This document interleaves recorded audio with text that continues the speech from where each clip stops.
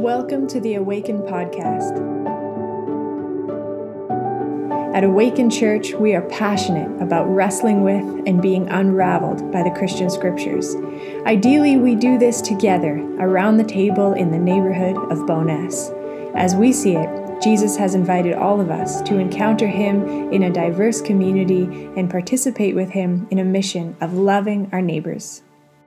Welcome, everyone. Happy Pentecost. Yeah, we began this series talking about Sabbath and Jubilee holistically, that every seventh year, the community of God is meant to set aside an entire year of the work of entering into for the work of entering into Sabbath rest together. And then every 50th year, there was the Jubilee year, and that was meant to radically reconfigure the neighborhood according to God's dream. Jubilee safeguards against intergenerational wealth so that we can choose love, that we can experience peace, and we can delight in God together. At the onset of his ministry, Jesus proclaimed the inauguration of the final Jubilee and began forming a community that would join him in the ongoing work of Sabbath in the neighborhood. In week 2, James talked about trauma-informed Sabbath and how God's sacred dream for rest and wholeness in our world does not mean rest from labor alone, but rest from trauma, from indignity, and from the cycles of fear and ostracization that keep people from flourishing in the community of God. Christ offers a Sabbath rest that wraps us up in safety, empowerment, and connection. Then, as we continued our exploration of God's dream of rest for the community of God, Bryn's parents were with us and spoke on Sabbath as addiction recovery. They talked about what it means to find rest and freedom from the bondage and burden of living with addiction, and discussed God's dream for us when we struggle with addiction. Then Nikayla talked about how Jubilee is the antithesis to capitalism. Jubilee is only possible in a gift economy. Jubilee is only possible among a people who have repented of their idolatry, who have denounced their allegiance to mammon, and turned towards one another, viewing image bearers as being worth more than our possessions.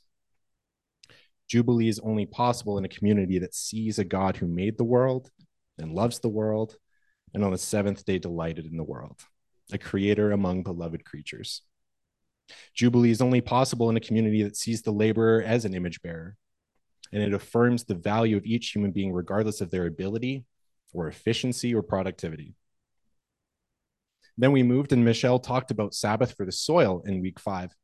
She impressed upon us that the Sabbath wasn't made only for human beings, but for the land itself. The Sabbath is a sacred symbol of rest, and that rest is commanded not just for the people who live on the land, but for the land itself. God's Jubilee dream involves rest, wholeness, and thriving for the land. The land is holy, and the land has agency, and the land is worthy in the eyes of God of this sacred rest.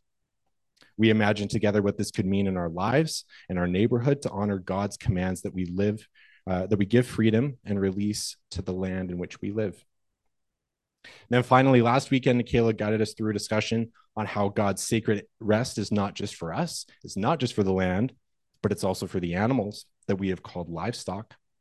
We talked about what it means for us in a culture where we have very little connection to the animals other than house pets, that God commands we grant rest to our livestock and beasts of burden. And here we are today, closing off Sabbath and Jubilee, quite a series, Pentecost Sunday. And we're asking, what does it mean to be a Jubilee people? What does Pentecost teach us about being a Jubilee people? Well, we've kind of already gotten a glimpse so far, but we'll keep going with it. Pentecost is a significant point in the church calendar because it marks the arrival of the Holy Spirit and signals a radical shift in the way that God's people ought to live. The story of Pentecost serves kind of as the epicenter of the book of Acts, as it sets the tone for the move of the Spirit and invites us into the risk of new relationships. It is the story of the divine imparting her life-giving breath into the lives of the people. And breath means new life, and new life means growth, change, and ongoing development. The Spirit protects, but it also challenges, provoking, and pushing us along, calling us to open up. So we're going to read the text, again, a slightly longer version than the one Amy read, but I want you to pay particular attention just to like who is included in this vision, who's all here in this in this section, and we'll kind of talk about it. But there is a slide for it, and I think there it is. It's on two different slides, and I just kind of made them bold so you can see like who's being included. But just pay attention to that as we read in Acts 2. When the day of Pentecost had come, they were all together in one place. And suddenly from heaven there came a sound like the rush of a violent wind, and it filled the entire house where they were sitting. Divided tongues as of fire appeared among them, and a tongue rested on each of them. All of them were filled with the Holy Spirit and began to speak in other languages as the Spirit gave them ability. Now there were devout Jews from every people under heaven living in Jerusalem. And at this sound, the crowd gathered and was bewildered, because each one heard them speaking in the native language of each. Amazed and astonished, they asked, "Are not all these who are speaking Galileans?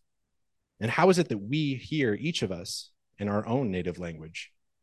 Parthians, Medes, Elamites, the residents of Mesopotamia, Judea, Cappadocia, Pontus and Asia, Phrygia and Pamphylia, Egypt and the parts of Libya belonging to Cyrene, visitors from Rome, both Jews and proselytes, Cretans and Arabs, in our own languages, we hear them speaking about God's deeds of power."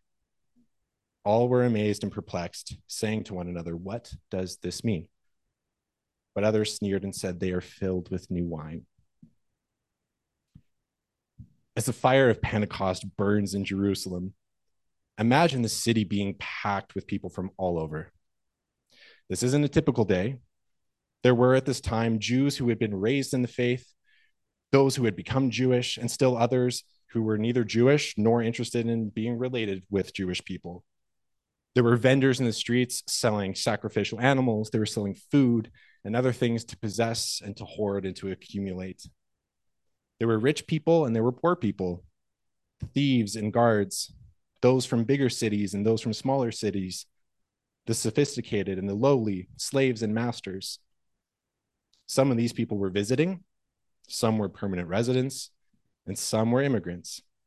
All of them God's beloved children who are image bearers of the divine, each of them deserving dignity, respect, love, and value. The breath of God blew a new fire from heaven and declares all people will prophesy and be known by their mother tongue. Willie Jennings tells us that the miracle of Pentecost is more so in the speaking even than in the hearing.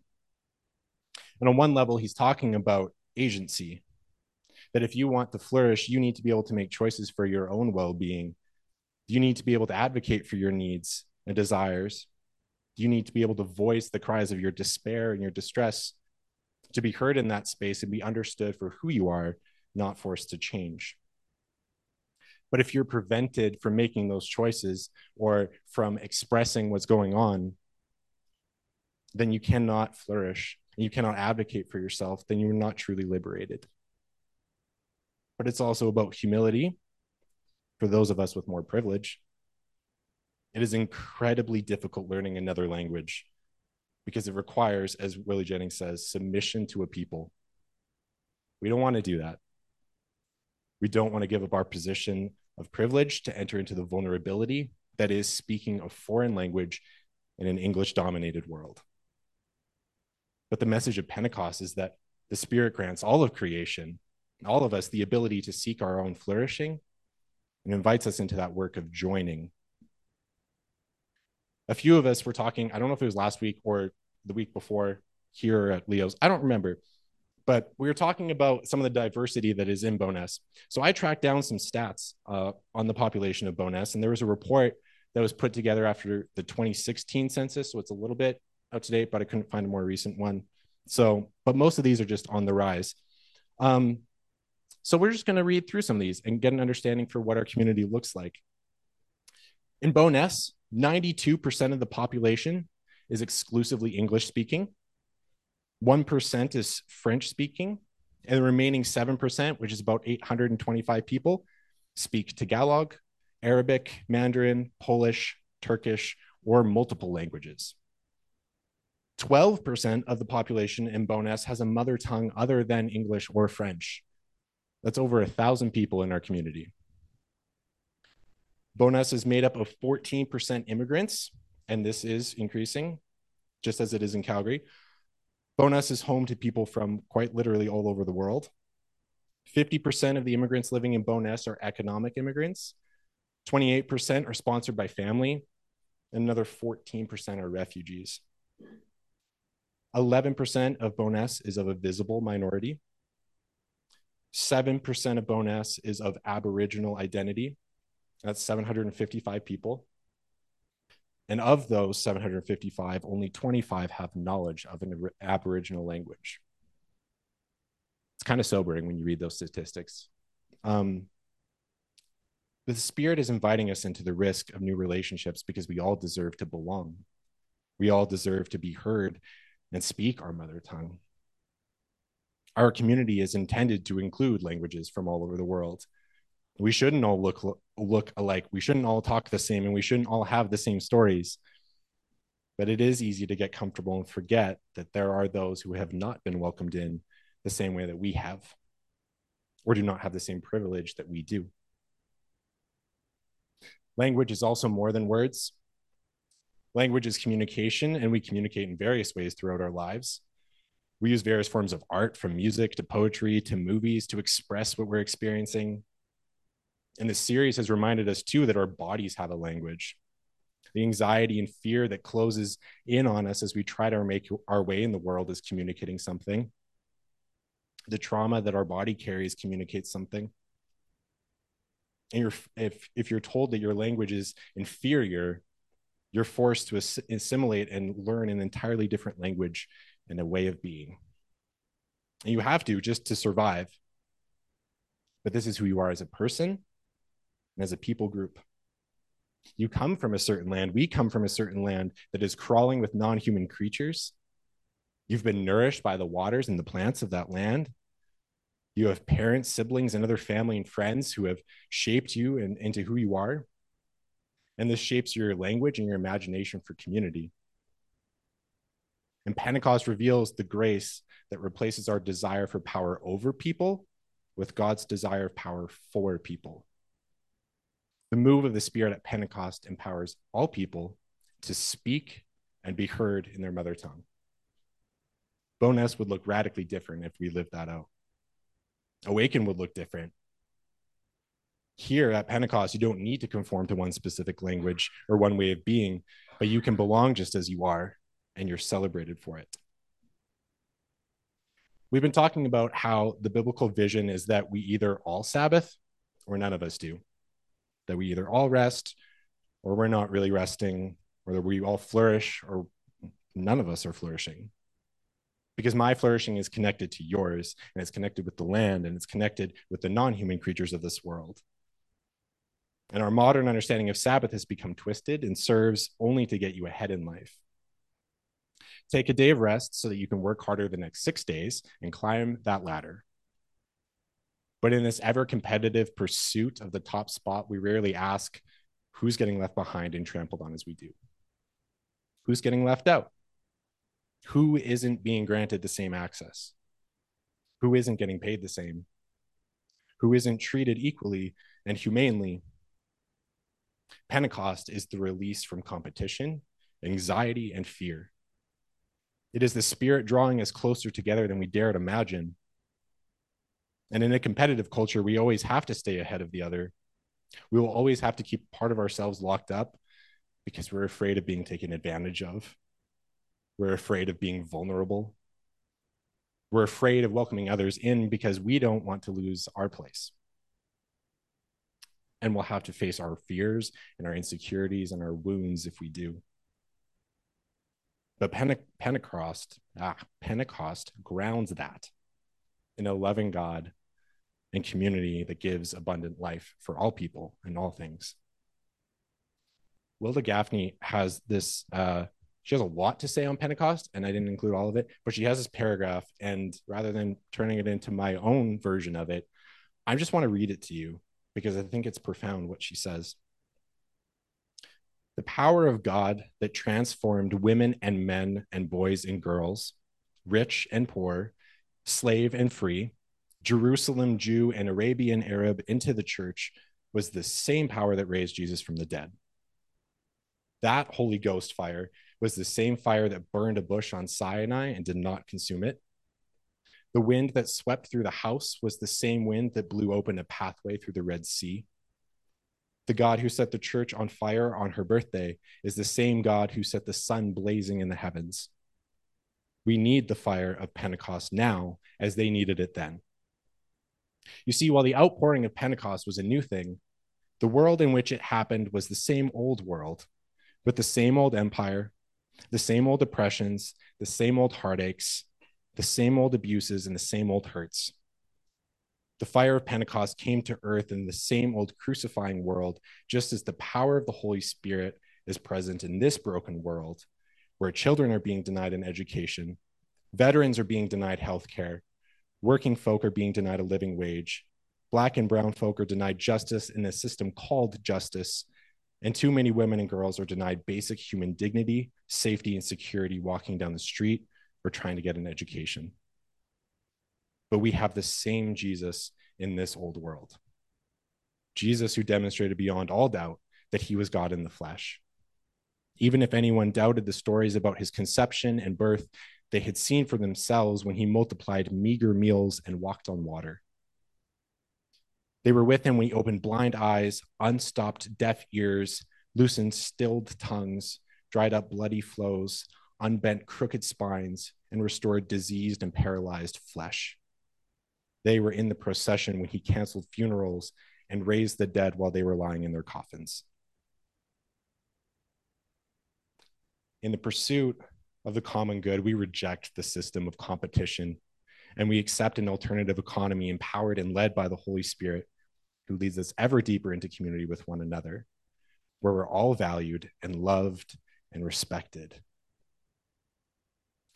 In this series, we have established our connection with all created things, that we're not so different from these other parts of creation, and are beginning to think that we can choose to be welcoming and inclusive of one another is the beginning of our disconnection from each other. As if you can choose to be inclusive and welcoming of some, but not all.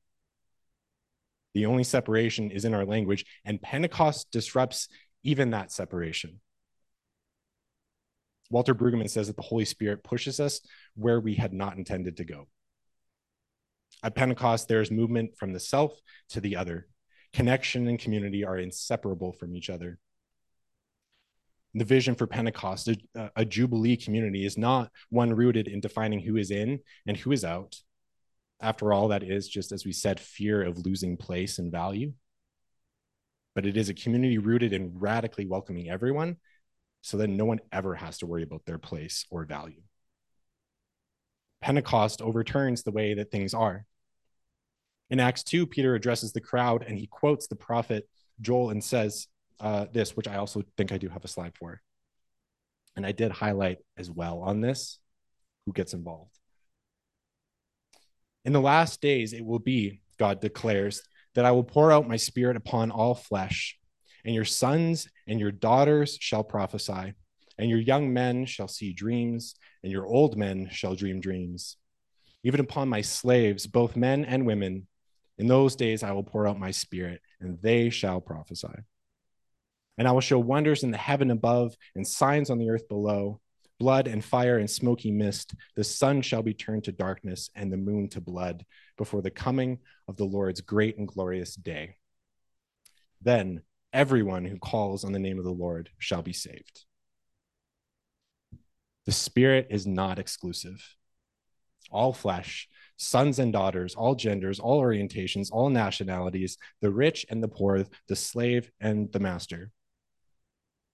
Heck, even in Acts chapter 1, it says that this group was made up of 11 surviving apostles, Mary, the mother of Jesus, his siblings, some of whom were sisters, and certain women, totaling 120 people.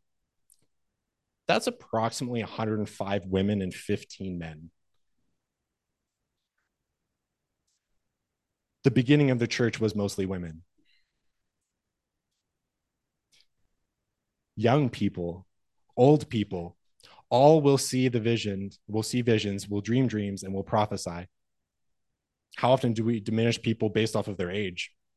Our culture doesn't particularly value the elderly sometimes, and we don't always value young people sometimes either.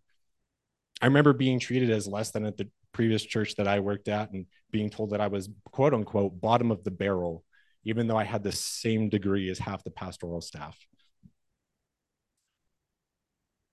Jesus says that all receive the Spirit and are drawn together by the pull of divine fire.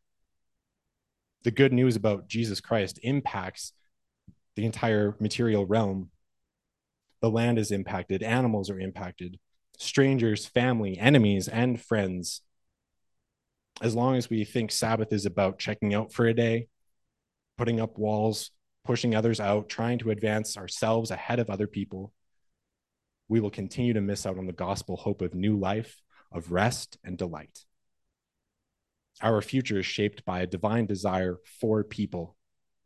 And we as people all share a hope for a world without oppression and violence and suffering. Those of us who have been welcomed in, we now turn and do the same for others, becoming the host. We all need to scoot over and make room for more people at the table. And this is the way that Jesus taught us to live. And I am actually going to quote Nikayla for this sermon because she is the Sabbath expert. But Nikayla did say, she said, the mission of Jesus was to proclaim good news to the poor, release to the captives, and sight to the blind. Now that we've received this good news, we can see clearly what it means to walk the way of Christ in this place. We are the image of God. So when we walk into the woods, the trees rejoice, the animals rejoice, the rivers rejoice because our lives now are lives of proclaiming good news to the poor. Our lives are spent releasing captives and restoring sight to the spiritually blind. The goal isn't to escape the world and go to a disembodied heaven where none of this matters. It is to delight in what God delights in, to love what God loves. And God delights in people. God loves people being in harmony with creation and with one another. The Spirit is leading us to be at ease in the land with God and with creation and each other. In Exodus, we find Pharaoh, who remains nameless because all pharaohs are the same. Pharaoh represents a predatory economy. So the question is, how do we serve the common good in a society fueled by this predatory economy? Because Pharaoh had a dream. Really, it was a nightmare, one of scarcity, of running out, of not having enough. But in his attempt to resolve this, he takes from the poor and he gives to himself. When he's taken all the money that people have, he takes their property and he takes their animals. And when that's gone, he takes them into slavery. You can work to earn your food and water and security. And we all know it spirals deeper and deeper. Anxiety, scarcity, accumulation, monopoly, and finally violence. That is the world in which the gospel then appears. And the first cries against injustice come from two named women in Exodus 1, Shiphrah and Puah. We don't know Pharaoh's name, but we know the names of the two midwives who opposed violence and oppression. The cry of the Israelites is heard, seen, and known by God, but divine purpose is lived out through human agency. Moses in chapter 3 is called to go and proclaim release for the enslaved Israelites. And the Spirit's drawing us together at Pentecost is lived out by us too. Go to the people to whom I call. It's the same thing here at Pentecost. This God is one who desires life for her people. I mean, that's the plagues ultimately, right? The power, who has the power for life. The plague of gnats ultimately could not be performed by Pharaoh's people. Their capacity to perform had run out. The empire had reached its limit. It cannot make us happy. It cannot keep us safe. It cannot even make gnats.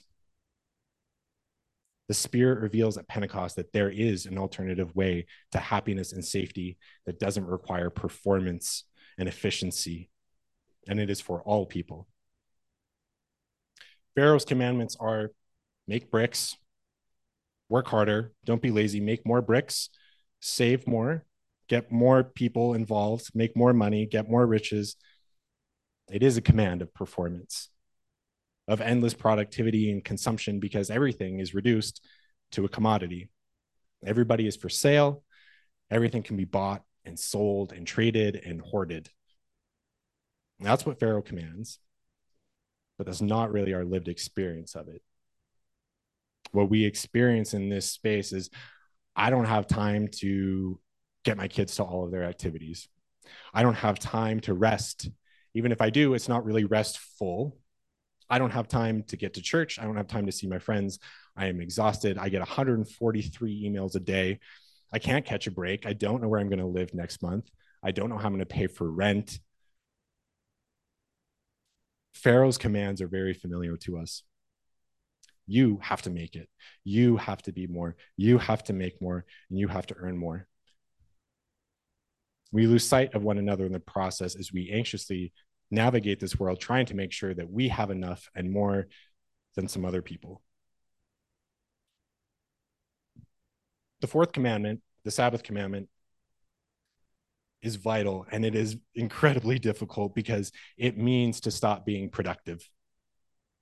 There were no Sabbaths in Egypt for anybody, including Pharaoh. Keeping the act of Sabbath, keeping the Sabbath is an act of defiance against the pressures that are imputed on us and pit us against one another. The second commandment says not to make idols. You should not value things and you should not worship them. You shall not covet. You shall not try to acquire more and more and more. And then interestingly, Walter Brueggemann points out that the 10th commandment has the word neighbor 3 times. You shall not covet your neighbor's house. You shall not covet your neighbor's wife or their things. It is all about the neighbor. We create neighborliness. On an economic level, we don't have to serve Pharaoh's economy of development and growth. There is another way to organize our lives that looks a lot more neighborly. Because the market ideology cannot be the ideology of our life. It's about getting ahead of one another. The market wants to privatize and it wants to shrink what is available to the poor. It is greed, it is anxiety provoking, and it leaves us exhausted. We wonder if change is even possible. Yet that is exactly what the Spirit is doing at Pentecost, changing things radically. The Spirit dwells with us and says, join each other. This is my desire. Meet these people, be in community with them, hear their story, learn their language. I bet you all have a lot more in common than you think you do. Because we're all anxious. We're all in the same system, those inside the circle and those who have been placed on the margins. And the Spirit is inviting us to transcend the boundaries that divide us and enter into a shared common good. As I mentioned earlier, Pentecost serves as the epicenter of the book of Acts, and it gives explanation for all that kind of comes after that and reveals the Spirit's invitation to us. And just a couple chapters after the arrival of the Spirit, we find an explanation of what this new community looks like, of what Spirit-filled community looks like as the diverse group of people gathers from all over. So Acts 4, I think there's a slide for this too. Acts 4, verse 32 to 37 reads, "Now the whole group of those who believed were of one heart and soul. And no one claimed private ownership of any possessions, but everything they owned was held in common. With great power, the apostles gave their testimony to the resurrection of the Lord Jesus, and great grace was upon them all. There was not a needy person among them, for as many as owned lands or houses sold them and brought the proceeds of what was sold. They laid it at the apostles' feet, and it was distributed to each as any had need. There was a Levite from Cyprus, Joseph, to whom the apostles gave the name Barnabas, which means son of encouragement. He sold the field that belonged to him, then brought the money and laid it at the apostles' feet." Some people arrive at this place excited for what is to come, but some of us also just arrive exhausted. We are burnt out, we're drained, and we have little hope. But the good news of Jesus says that we can come to rest here. There's more than enough for everyone, and everybody's needs are met. Throughout the gospel accounts, the disciples are constantly misunderstanding Jesus' message of abundance because their hearts were hard. But Jesus says that there is life for all, abundant life. One of the major themes in the Gospel of John is the abundance that Jesus shares with the people. The disciples didn't understand the new economy of abundance because they thought just like Pharaoh. They felt anxiety. They thought monopoly, and so it often is with us. Fear and anxiety of what we'll lose in the welcoming of others prevents us from being inclusive.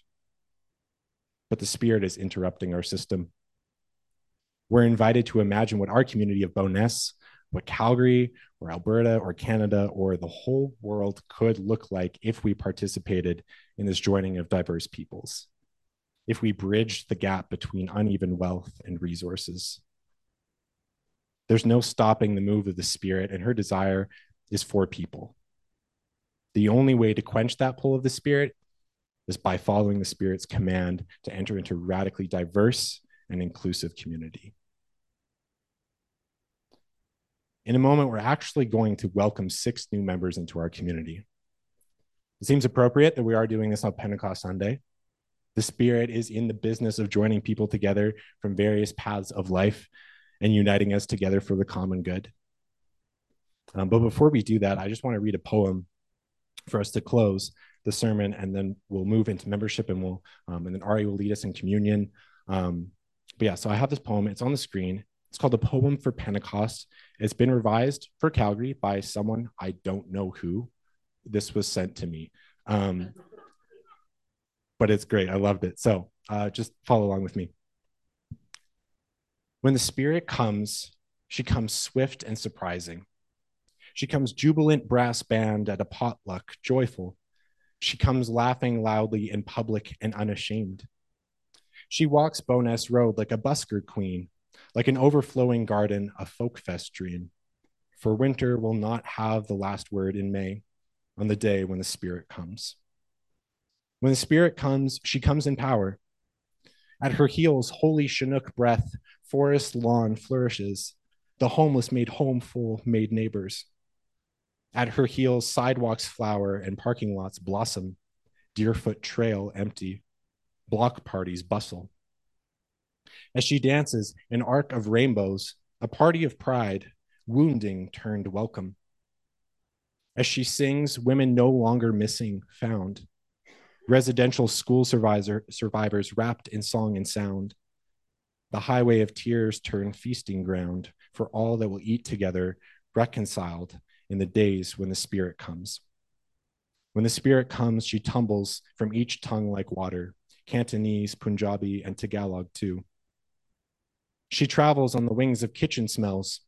Her hands bless with spices, her ankles ring with bells. At her heels, mosque goers made safe. At her heels, women walk home unafraid. For the Lord says, I will show my wonders of a city for all people, for the poor and the elders unerased, for the drumbeat strong and thick smudge of grace, for all will have their right to place in the days when the Spirit comes. When the Spirit comes, she comes unstoppable. She comes dirt under her fingernails and unbrushed hair. She comes with the scent of earth on her skin. At her heels, backyard gardens leap into life. At her hands, honeybees once dead take flight. For the earth and all that is in it singing the blues, the Spirit brings gospel choir good news, the hope of a groaning world renewed. For the mountains will have peace, and the Saskatoon bushes abound. The Bow River bursts green life along banks long brown.